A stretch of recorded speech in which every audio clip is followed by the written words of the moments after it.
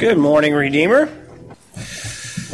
If you have a Bible, please turn in it with me to Mark chapter 10. Today we're going to be covering verses 13 through 16. Those of you keeping track, keeping score, let's pray. Father, we thank you for your covenant. We thank you for making us your covenant people. We thank you, Lord God, that you did not leave us in the world to fend for ourselves, but you have called us and equipped us to hear that calling, to respond to that calling, and to prosper, Lord God, because of it. And not to prosper in the way that the world considers prospering, but to prosper, Lord God, in humility and in childlike faith, and prospering in the way that the kingdom of heaven prospers. We thank you and we praise you, and we pray, Lord God, that as we open your word now, that we would understand it, that we would walk by its light, and that we would glorify you in all that we say and do. In Jesus' name we pray, amen. Amen. Now, after discipleship in marriage, Jesus is addressing the issue of discipleship regarding children. All throughout chapter 9, Jesus is explaining what discipleship looks like. And the first two categories in which he applies all of that teaching is marriage and child rearing. But if we back up a little bit, this now is the third time that children will have come into this story. He's used them as examples twice. And now what we have are people bringing little children to him.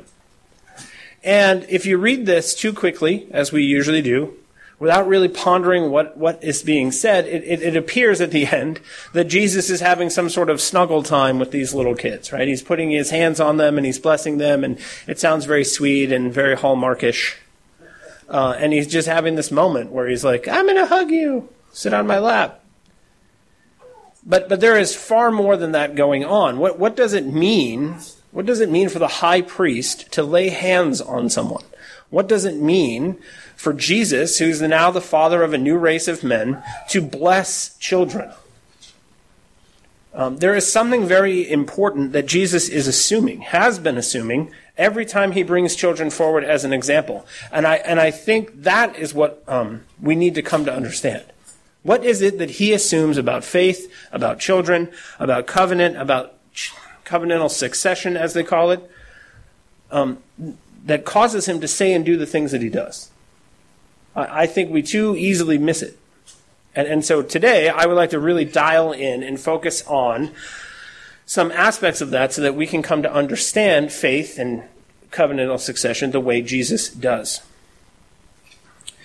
Children, like women, derive their position in society primarily from their relationship to adult males, as we covered last week, right? If a woman wasn't married, she wasn't a part of society. Marriage was her entrance into the people of God, into having any sort of personhood as it came to the community. Children are the same way. Children are only, right? No one considers them apart from who their father is. Sons, to be sure, were regarded as a blessing from God, but largely because they ensured the continuation of the family for another generation, also increasing the workforce, right? There's a reason farmers tend to prefer to have sons, and it's because if you're going to put the kids to work on the farm, you would prefer, I think, to have strapping young men than 7 daughters. 7 daughters can, right, go out and work on the farm, but they're not going to do the same kind of job as 7 sons. Now, that makes sense to us. There's something very inherently Adamish, very like Adam about this, right? I was just explaining to students this week about the one-child policy in China, where, I mean, why? Why they want to have one child, okay, and what they would do is if they didn't have sons, they would try to hide the fact that they had a child, and they would expose the girls or give up the girls or somehow, right, they would go and have abortions and whatnot because they preferred to have sons. And that, I mean, right, this is Mao, this is communist China, this is a very worldly way of thinking. But if you go into first century Israel, the people of God think very similar. In those days, Roman culture, when a woman had a baby, they would leave it on the doorstep, and if the father came home and picked up the baby and acknowledged the baby, they kept it. And if he didn't, they didn't. And this is believe it or not, a Roman historian, Tacitus, is angry at the Christians because they can't get rid of the Christians. And the Christians are so loving that not only do they take care of their own, they take care of ours, he says. And the reason is because the Christians would go out to the trash heap on the edge of town and at the end of the day and take up all the babies that were left out there and take them home and raise them. So again, that's Roman. That sounds very worldly. But here you have these men. What is their response when the little children come to Jesus? Get them out of here. What are you doing bringing them here? Why are you distracting the teacher? We've got important business to talk about, like who's the greatest. Right? We got to talk about kingdom stuff. And Jesus is trying to reorient them. And it's amazing how many commentaries I took up said this isn't about children. We still don't get it. How is he using children as an example? And this is not a sermon or a text about children. Well, it's about kingdom. It's about the kingdom. It's about how you enter the kingdom. It's about the kind of people who enter the kingdom. Yeah, but he's using children. So couldn't it, on some level, be about the actual children? Now let's go back and visit some of the other things that Jesus has been saying about children. Mark chapter 9, verse 37. He says, "Whoever receives one such child in my name receives me. And whoever receives me receives not me, but him who sent me." So whoever receives a child receives Jesus Christ. If you receive this child who's come to you, this messenger who's come to you from the Lord God, if you receive this child, you're receiving not only Jesus, but the Father. Is this just some sort of weird, cute metaphor? I mean, what is he talking about? How is it that a small child who cannot articulate the faith be a representative of Jesus Christ? Because this is the point, right? The apostles are angels, they're messengers, they're representatives. They come in the name of Jesus Christ. And what they proclaim is what Jesus proclaims. This is what it means to be coming in his name. And he's saying that little children do it. Now, any and all little children? No. See, you can't go the other direction. Just be like, oh, children in their innocence. They're not. We're Calvinists. They're not. They're sinners. They're wicked little sinners. Right? I've got 6. Trust me. Right? If nothing else, I would be a one-point Calvinist. Depravity is a thing. So this isn't another Hallmarkish thing. We're like, oh, the sweet little children are just like Jesus. No, he's not talking about any kid. He's talking about specific kids. He's got his followers there, and he takes one of their children, one of his followers' children, and he puts them in the midst and says, this child has my name upon them, and if you receive them, you receive me. Now, how many of you guys who have kids have been sitting there and, right, against all odds, you receive the Lord Jesus Christ through your child because your child is telling you something that you should have known or should have done or should have understood yourself, and there's the voice of God right in your living room. I've done too good a job now. I have to be very careful about the crap that I listen to on the radio because sometimes I like listening to crap, but my son Titus will not stand for it. He's like, Dad, what is this song about? Oh, man, here we go. He doesn't actually want to know. He wants me to turn the station, right? And then I'm like, well, the voice of God from the back seat. So that's what Jesus is talking about. If a little child comes, the little child can represent him just like a grown-up can. In our passage today, Jesus takes the children up in his arms. Now, this word that they use for child could mean up to a 12-year-old. Now, up to a 12-year-old, because a 13-year-old boy is bar mitzvahed, as commonly understood, and then they become a member of Jewish society at 13. So in the word that they use for child could be someone up to 12. But in this case, Jesus, in our story today, takes the child up in their arms. So how small is this child? Right? He's not holding a 12-year-old. Right? I could have, again, my son Titus is 12. I can have him come up here, and I don't think I could just hold him in my arms like we're going to snuggle. It would look weird. He would never forgive me for doing that to him. But Jesus is not taking, like, tweens into his arms and snuggling with them. That's not what he's doing. He's taking, right? The little children were brought to him, and he's taking them up in his arms. Think of how small these children are.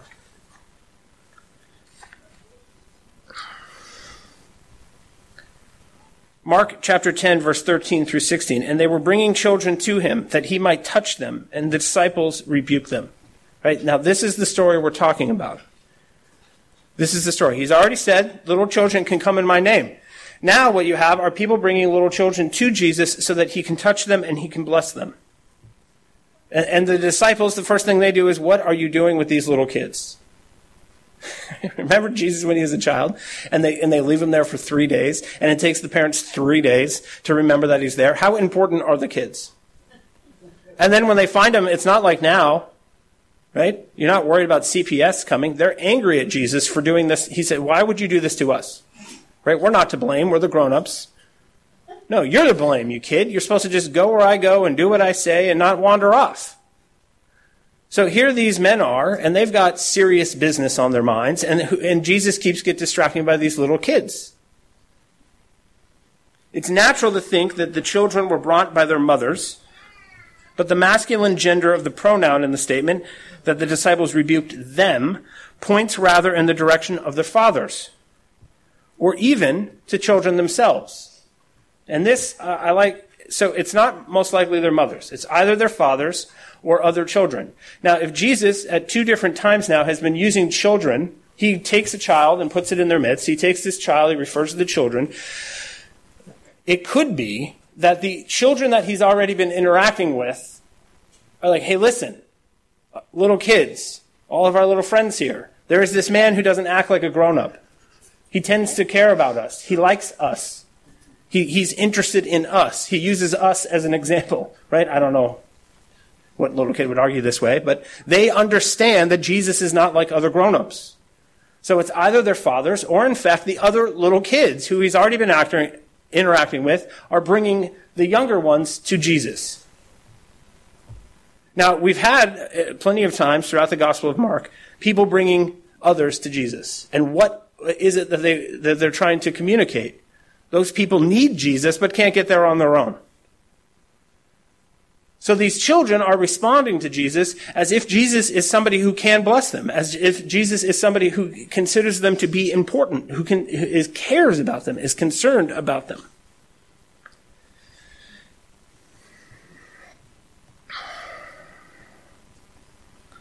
It is not said why the disciples sought to interfere with the children. It doesn't say that they considered the children unimportant. It doesn't explain why.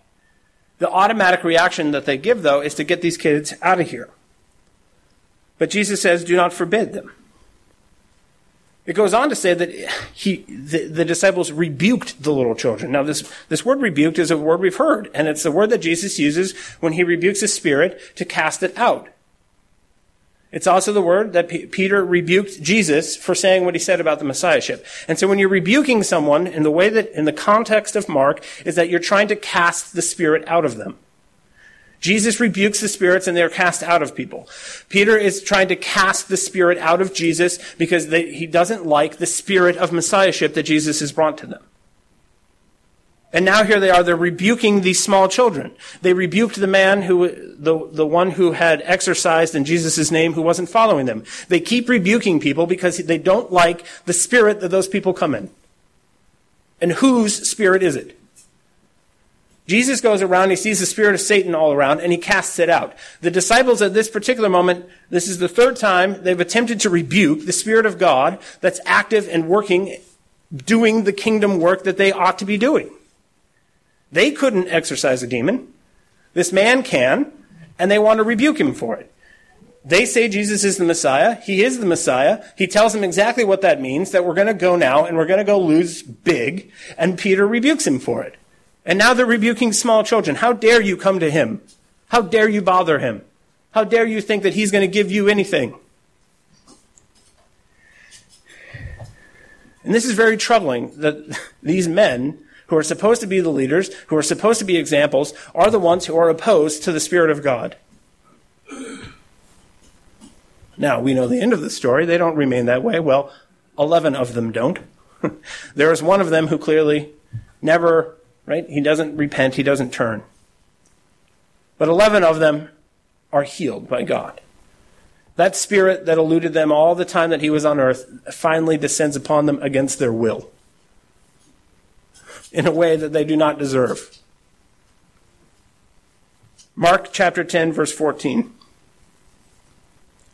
But when Jesus saw it, he was indignant and said to them, "Let the children come to me. Do not hinder them, for to such belong the kingdom of God. Truly, I say to you, whoever does not receive the kingdom of God like a child shall not enter it." You have to become like little children if you're going to come into the kingdom of God. Right? And modern, evangelical, Baptistic way of thinking is you can't possibly be a little child. You have to just be like a little child. You have to be like a little child, but you can't be a child. Because little children, right? Little children have to become like adults. And in this way of thinking, little children have to become like adults in order to what? To become like little children again? It seems like they kind of cut right to the front of the line. You are little children. You're already like little children. Jesus is assuming something about them. He doesn't want them to grow up to be like the disciples. He wants the disciples to grow up and be like the little children. Now, the word indignant means to arouse to anger. It expresses vehement displeasure. Jesus at this point is, because he's Jesus, he's holding his temper, but he's doing it with difficulty. Okay? That's what the language expresses. I've already said there's plenty of things he said through gritted teeth. This one he probably had to do a little breathing exercise for a few minutes before he answered, because he is hot and he is not happy. Rather than disbarring the children, Jesus commends them as the true heirs of the kingdom of God. You guys, you grown-ups are arguing about who's greatest. You grown-ups are arguing about who gets in. You grown-ups are worried about what we're going to do about the Romans and what we're going to do about this. And these little children want to come to me for blessing and for me to lay their hands on them because what they want is me. They want Jesus. They're not, right? They're little kids. What do they know? They don't even really know why. But they want to be with him. Such is the kingdom of heaven, Jesus says.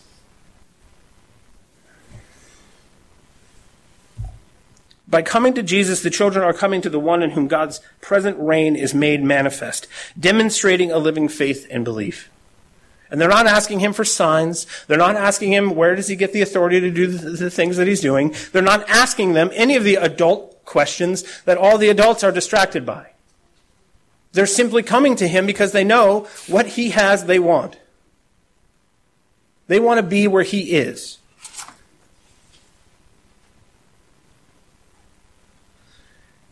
It does not appear, right? It does not appear that Jesus is saying, be like these little children. Well, what does that mean exactly? Be immature? Be like these little kids and cry when you don't get what you want. Be annoying. Right? Because little kids can't be, right? Are we there yet? Are we there yet? Are we there yet? My wife and I just went through this list of memes. And it was hilarious. And it's these kids like lying on the ground, totally freaking out. And then the parent writes there exactly what it was that happened that caused the kid to freak out like they're freaking out. And it's hilarious because one of them is like, I wanted to throw away his messy diaper. And there's the child like hugging it on the ground like it's his long lost best friend. Right, there's another one of the kids laying on the ground and he doesn't want to go anywhere. And they keep trying to tell the child, we're not going anywhere, so stop worrying about it. But he's just on the floor screaming, I don't want to go anywhere. Now, is this what Jesus means? It's not what he means. They don't need to become like this because this is already what the disciples are like. Right? They're already childish in the negative sense of the word. He doesn't want them to be like that. That's not the virtue that these particular children have. It's also not that they're innocent, because they're not. The emphasis in this brief story falls on the children themselves rather than on their virtues, real or imagined. They have no virtues. They have nothing. It's not what they're coming to Jesus with. It's the way in which they're coming to Jesus with open hands. That's what it means to enter the kingdom of heaven, to come with nothing, because you have nothing. You have nothing to offer. Right? God looks out on the history of mankind, and he does not see one person worthy, one person prepared, one person who will comprehend even the grace that he is about to give them. All he understands, and everyone who's ever come to Jesus has understood, fundamentally, at the root of it is open hands, needy open hands. where you understand. I don't understand this Jesus guy. I just want to be where he is. I want to be with his people. I want to do the things he did. I don't really understand most of the things he did, but I want to be. And adults who are first converted, this is as simple as it usually gets. You talk to them and they're like little kids. They don't understand how anything works. They just want to be with him, just like these little babies. A little child has absolutely nothing to bring, and whatever a child receives, he or she receives it by grace on the basis of sheer neediness. I mean, we go out, and my oldest son babysits. And it's not like we just leave him there and say, okay, have at it, good luck. They are so needy, we write down, okay, here's what you're going to eat while we're gone. Here's what you're going to do while we're gone. Here's how you contact us while we're gone.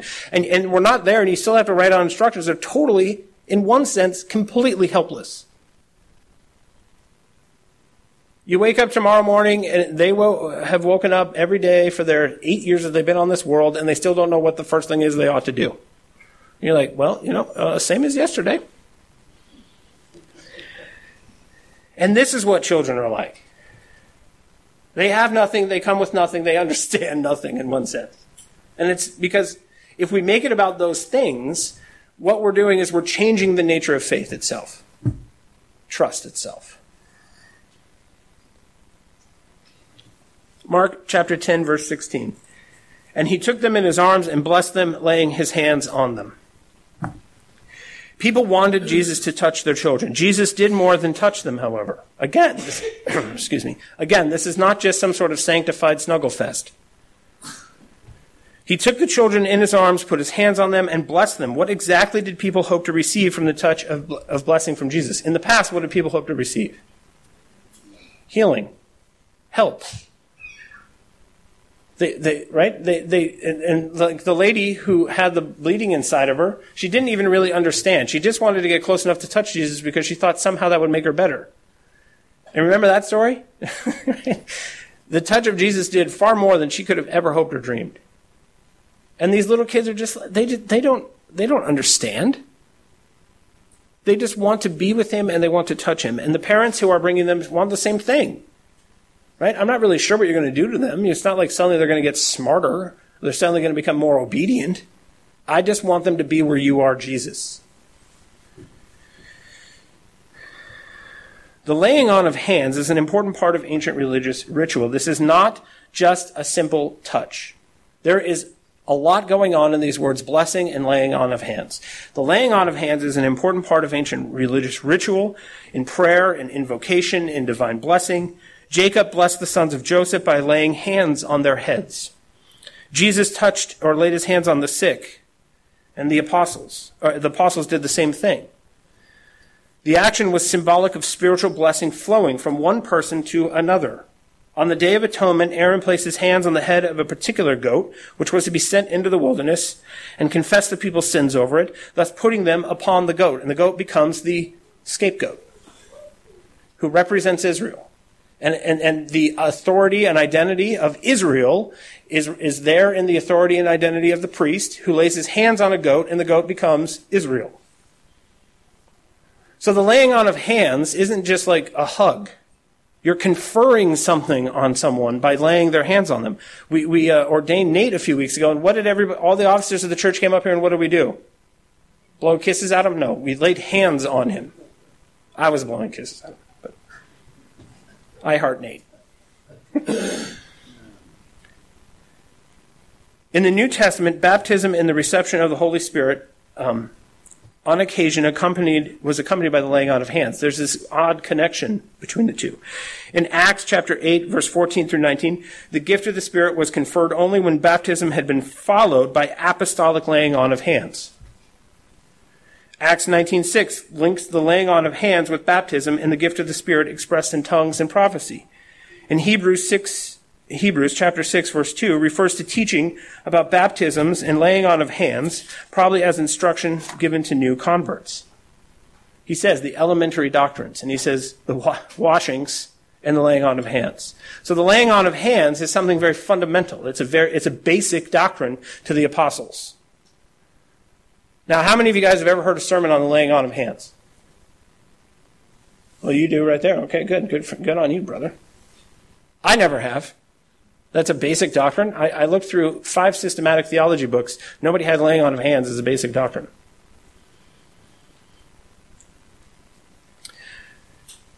A second picture of blessing is the blessing of Old Testament fathers on their sons as they approach their time of death. Now, this is where things get really interesting. Jesus has set his face toward Jerusalem. He has made up his mind he's going to die.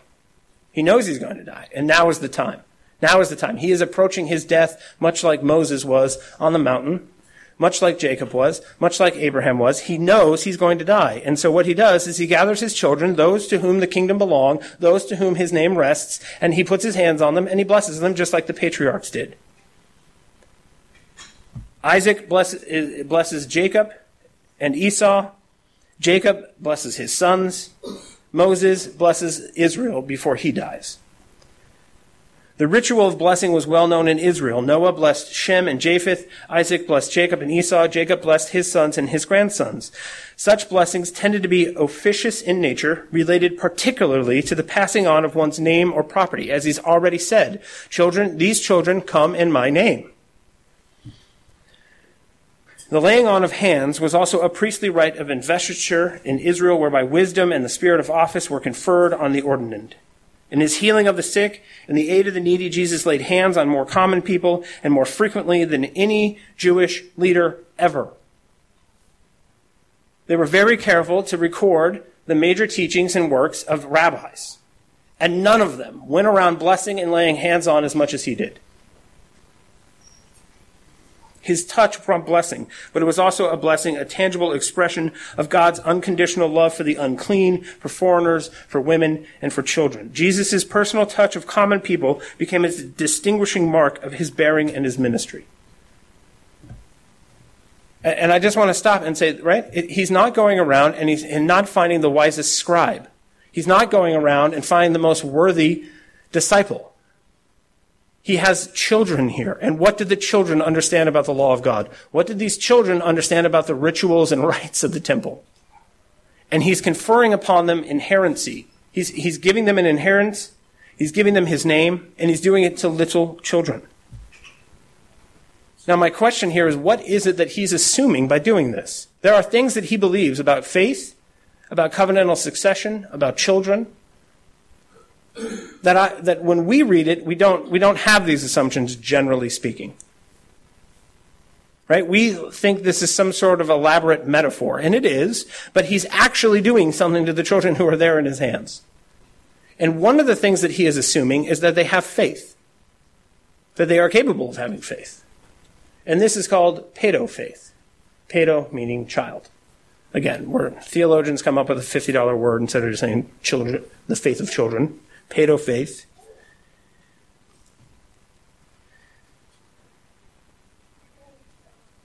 There's a couple of ways to think about this. First off, every convert's faith is paedo-faith. Every single convert. A 45-year-old man who is baptized into the church has the same faith as a little baby, as a 6-month-old baby. Because everyone who comes from outside comes in as what? Is born again. They're born a second time. They're little babies. And so all faith at the beginning is paedo-faith. We like to think as adults that our faith is more sophisticated than that. We like to think that, right? Well, of course he chose me. Of course he gave me the ability to understand these things. And I remember sitting there as a new Christian, opening my Bible, thinking I understood so much. And 6 months later, I would say I didn't know anything. And I've been saying that every 6 months since. Right? And just when I think I really know something, then they give me this big test at ordination, and I realize I really don't know anything. Right? And I love John Adams, at the age of 98, says, the more I learn, the more I realize I know nothing. Because grown-ups want to make it seem like their faith is more sophisticated than the faith of a 6-month-old baby, a 6-day-old baby. Right? When you come up out of the font, you're a baby. That's what you are. Your faith is not more sophisticated than a baby who is 6 days old. Paedo-faith is something that is assumed. And it's assumed again and again and again and again. We demand adult-like conversions from children. We have turned this whole lesson of Jesus around on its head because this is what people always do. We don't say become like the little children. We say little children become like adults. And when you can sit down and when you can articulate to me the definition of faith, the definition of covenant, if you can show me some works, if you can prove it to me that you really are in the people of God, we'll let you in. But that's not what Jesus says. Right? That's not what he's saying. He's saying, no, grown-ups, be like them. Be like the little kids. Not little kids. Look at my disciples here, how sophisticated and wise they are. How patient and loving. And you ought to be just like them. At no point does he do that. He doesn't do that once. But this is the third time he's got children as an example. Entrance into the kingdom of God is the great leveler. It brings down the proud and lifts up the humble. In the midst of the disciples' argument about greatness, Jesus took a child and placed that child in their midst, saying, to such belong the kingdom of God.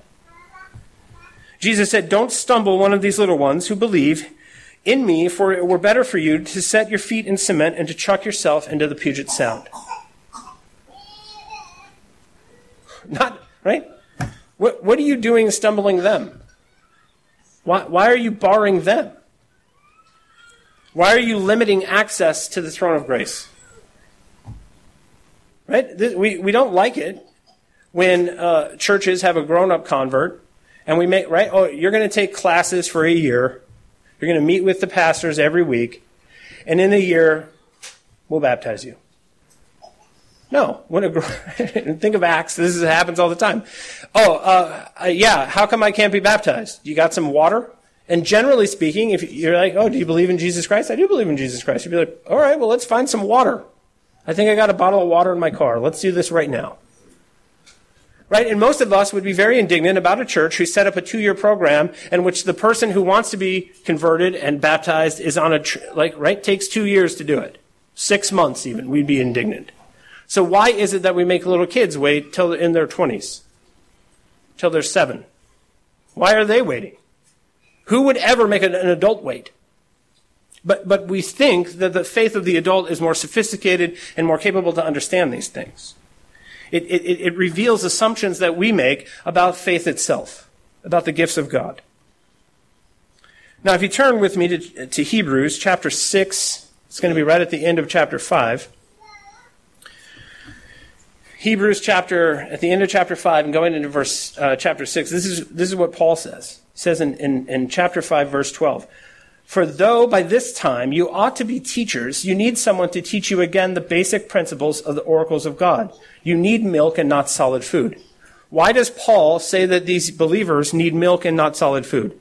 What kind of people need milk? Babies. Thank you. Amen, brother.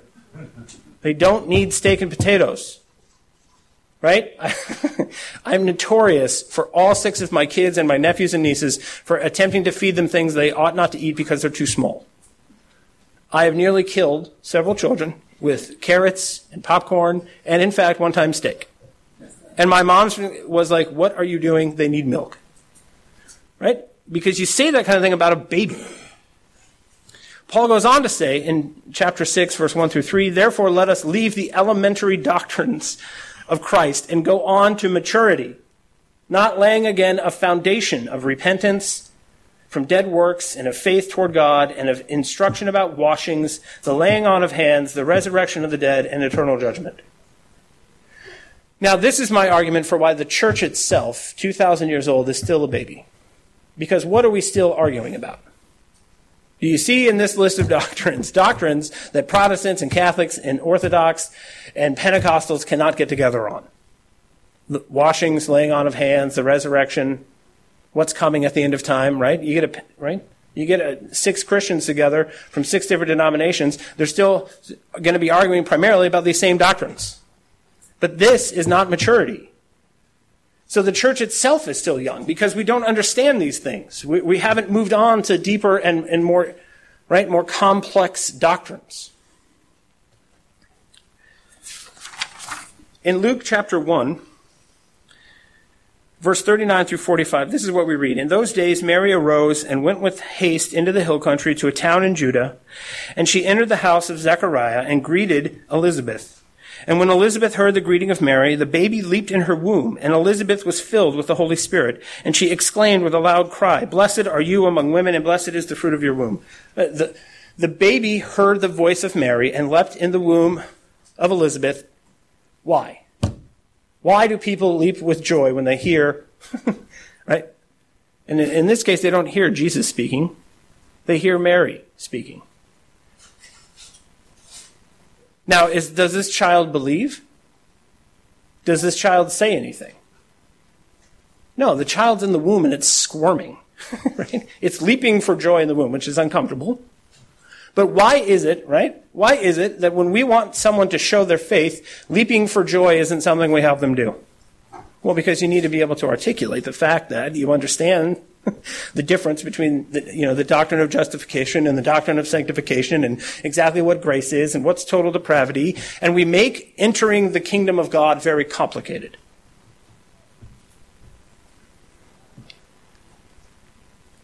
Romans chapter 10, verse 17. So faith comes from hearing, and hearing through the word of Christ. So why is it that we want to take, right, so many Christians want to take their children and put them in a room outside of the main service and give them felt dolls to play with and listen to little jingles about Noe and his Arky. What is that all about? If faith comes through hearing and you want your children to believe, to have faith, why won't you put them in the service, like we do, where they hear the word of God preached?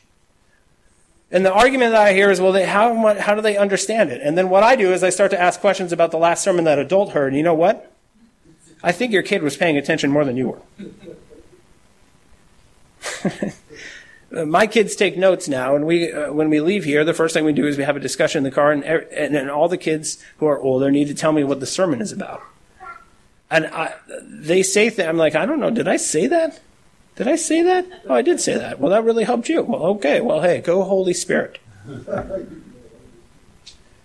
Right? But we live in modern Christians where what we want is we take all the kids and we take them to kids' church, and we never give them anything that looks mature, nothing that is complicated. And then when they become 20 years old, they want a church that looks like kids' church.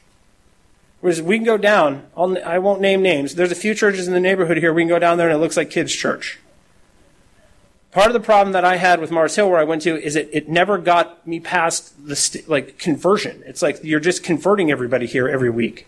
And at some point, I need to hear something beyond just the gospel presentation. The gospel presentation in a more, maybe there's some elements of it that I've worked beyond, like I know I need him. Okay, I know I need Jesus. We've covered that in the last 82 weeks. So now how about you go a little further in?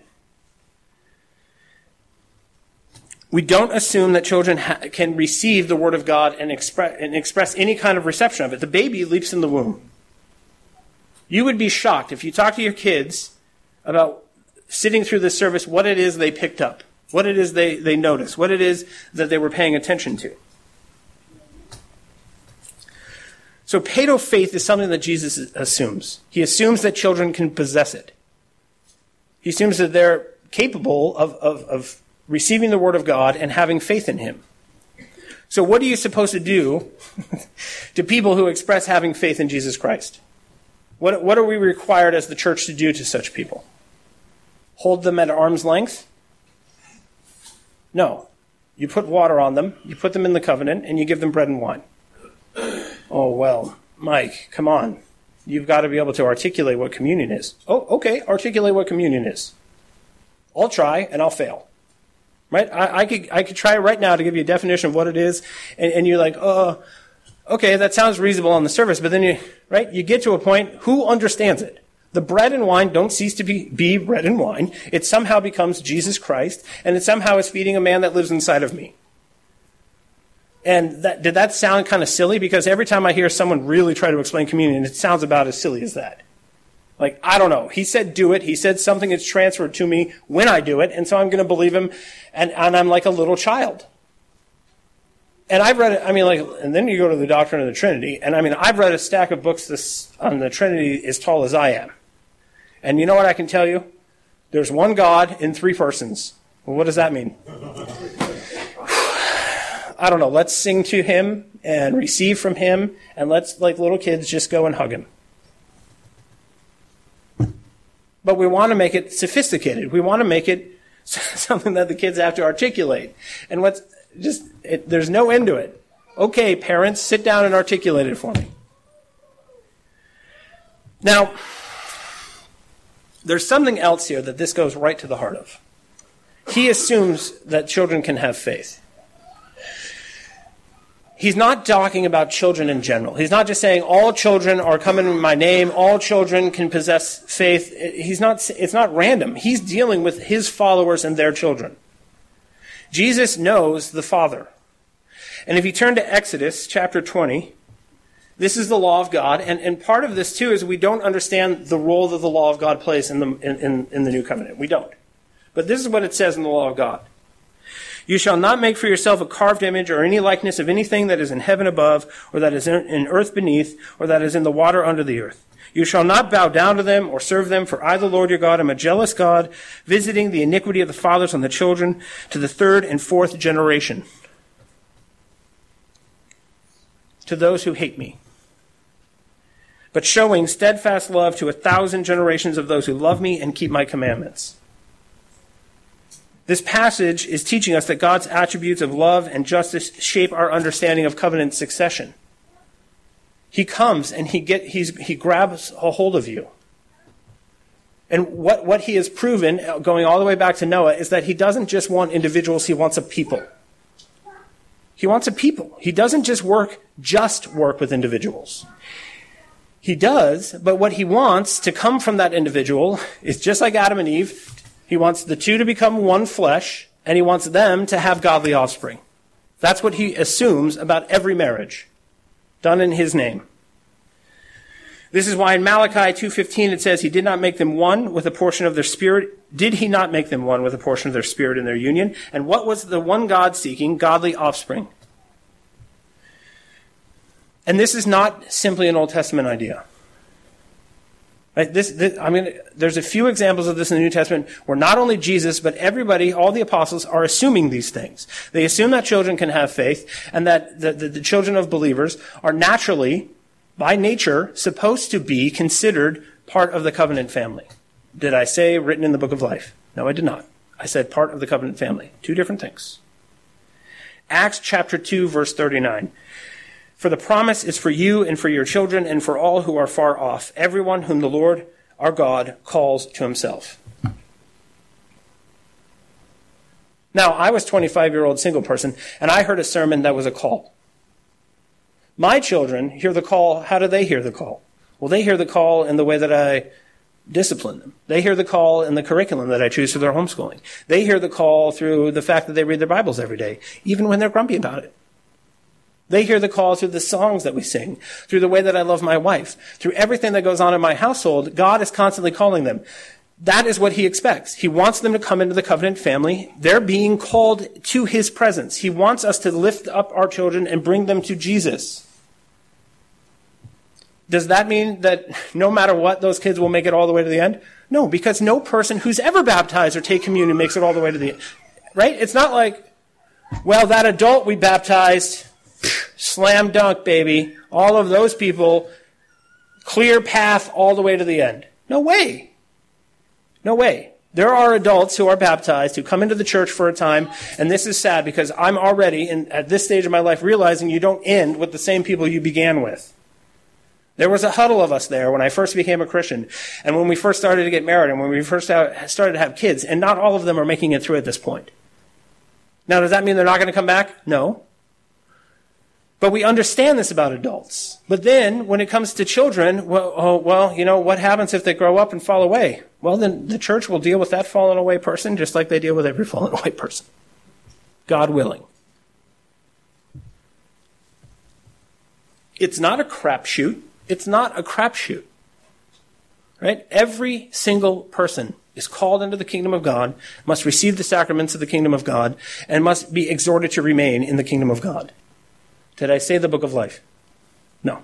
I said the kingdom of God, the people of God, the church of God, the body of Christ. This is the body of Christ. we might be quite surprised in the end, all the Christians that you know, who actually you'll see, you'll be like, whoa, hey, way over there, what are you doing over there? Those are the goats. Right? Spurgeon loves to how many Christians sitting there listening to their pastor every week, and they get into heaven and they think, oh, look, there's my pastor over there. Because that's possible. Because there are things about this that are so mysterious we can't possibly figure them out. But what we don't want to do is to say that this is serious business, and so keep the kids away from Jesus. That's not at all what he's arguing for. 1 Corinthians chapter 10, verse 1 through 4. For I do not want you to be unaware, brothers, that our fathers were all under the cloud, and all passed through the sea, and all were baptized into Moses in the cloud and in the sea, and all ate the same spiritual food, and all drank the same spiritual drink, for they drank from the spiritual rock that followed them, and the rock was Christ. Now this is the argument he's making. As they were going through on the dry ground, there's the walls of water on either side, and there's mist, there's water coming down from it. Right? Have you ever been near the ocean and there's sort of just ocean spray in the air? It's partially why I don't like beaches. It's like I don't like getting wet. And some beaches, you're standing there and there's just like water in the air. And you're like, what is this? Why do we leave the hotel? So as they're walking through, the mist is falling on them. And Paul is saying they're baptized into Moses. Now, it's not the kind of miracle where the mist is falling on all the grown-ups and it's somehow missing the kids. It's falling on the whole nation of Israel. And the entire nation of Israel goes and drinks from a single rock. And who's the rock? The rock is Jesus.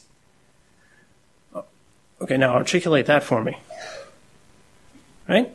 Grown-ups, we're very sophisticated. We should be able to understand that Jesus Christ, the second person of the Trinity, the eternal one, is a rock that Israel is drinking out of in a desert. What?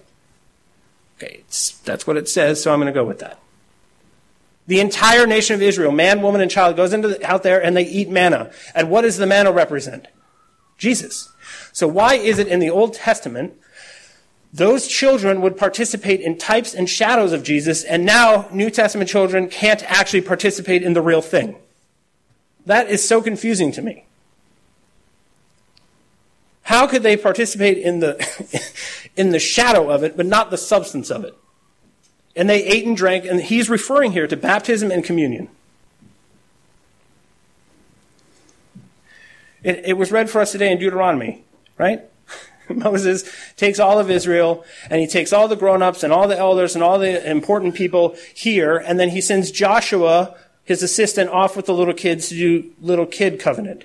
No, that's not what it says. He takes the entire people of God, and he's exhorting them. Do you think the little kids understand? Right? Because he reads the whole law to them. Do you think they understand Deuteronomy 25:11?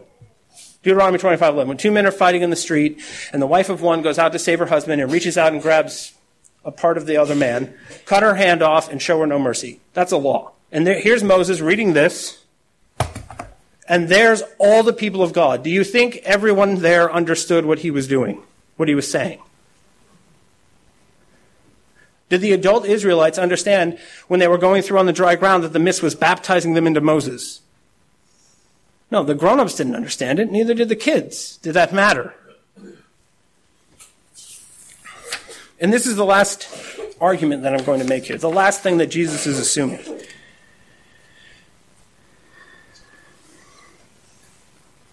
Ephesians chapter 2, verse 8. For by grace you have been saved through faith, and that is not your own doing, it is the gift of God.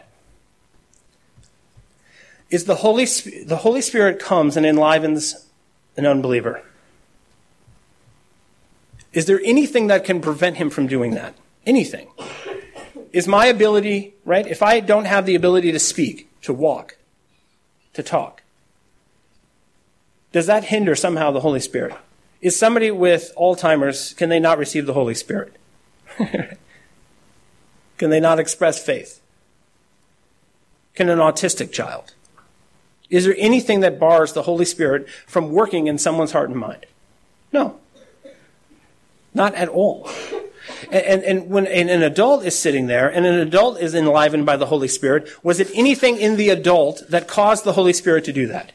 It's a gift. The adult receives a gift. Why couldn't children?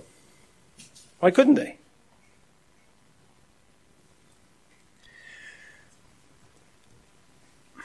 these are deep waters and these are difficult things. And I don't at all mean to imply that they're easy and super clear, because there's a lot that goes into this. What is a covenant? What does it mean to be in the covenant? What does it mean to have covenant succession? What is it, right? What is the Ordo Salutis? These different things that happen to us where we're called and regenerated and we're born again and then we're justified and we're sanctified. And you get into that argument and you're like, how does that work exactly? At 1101, I'm regenerated, and 1102, I'm justified, and 1103, I'm sanctified? No, that's not how it works. These are difficult and mysterious things. The problem that I have with all of this, the problem that exists with these disciples standing there, is that they are presuming to understand things that they don't understand. And they're barring people from coming to Jesus that they ought not to bar. They shouldn't be preventing these children from coming to him. And so there is a ton here for us to chew on. Some of us already believe in paedophate. Some of us already believe in covenant succession. Some of us are already there. And we're like, okay, they're preaching to the choir. Some of us, there's a great deal about a story like this reveals things that we think we understand about Scripture, but we don't. Because I'm with the Westminster Confession. It's not primary and secondary doctrines. It's things that are clear and things that are unclear. And there's a great deal that's unclear to the average Christian. But the real lesson here is, what is it that we presume to understand that's causing us to prevent people from coming to Jesus Christ?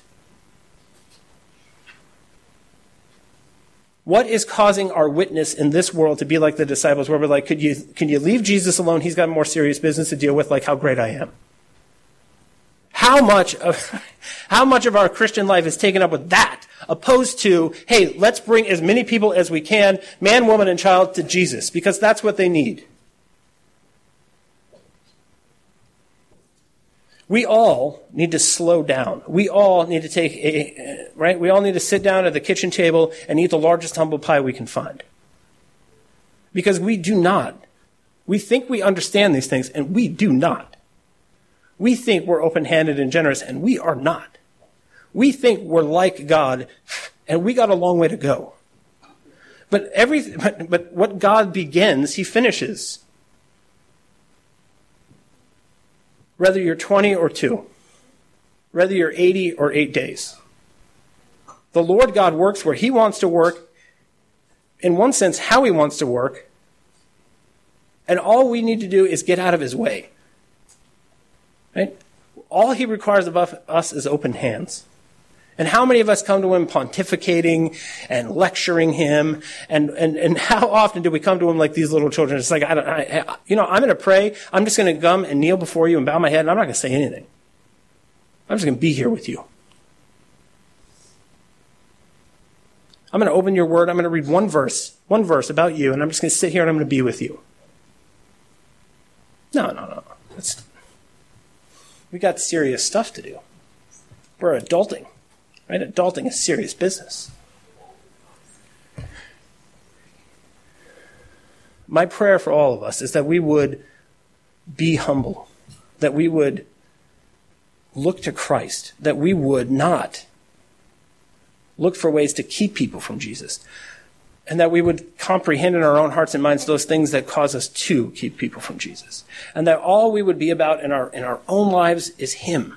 And that all we would desire for everyone that we know is that they would come to him, and that he would lay his hands on them and he will bless them. And what we will find is he will do that to far more people than we think. Amen. Father, we thank you for your word, and we thank you for your kindness and your grace, not only to us, but to our children. We know, Lord God, that these are deep waters, that they are difficult things to understand. We know that your Spirit, Lord, that you went away from us, and you and your Father sent your Spirit to us, that we might look into these things, and that we might comprehend the thoughts of God, that we might know the inner works of the triune God, the maker of heaven and earth. And we pray, Lord God, that as we participate in this glorious way of life, that we would not presume, that we would be humble, and that we would be contrite, that we would cry out to you, that we would rejoice in you, and that we would draw near to you, and that we would not prevent people from coming to you. And amen. Amen.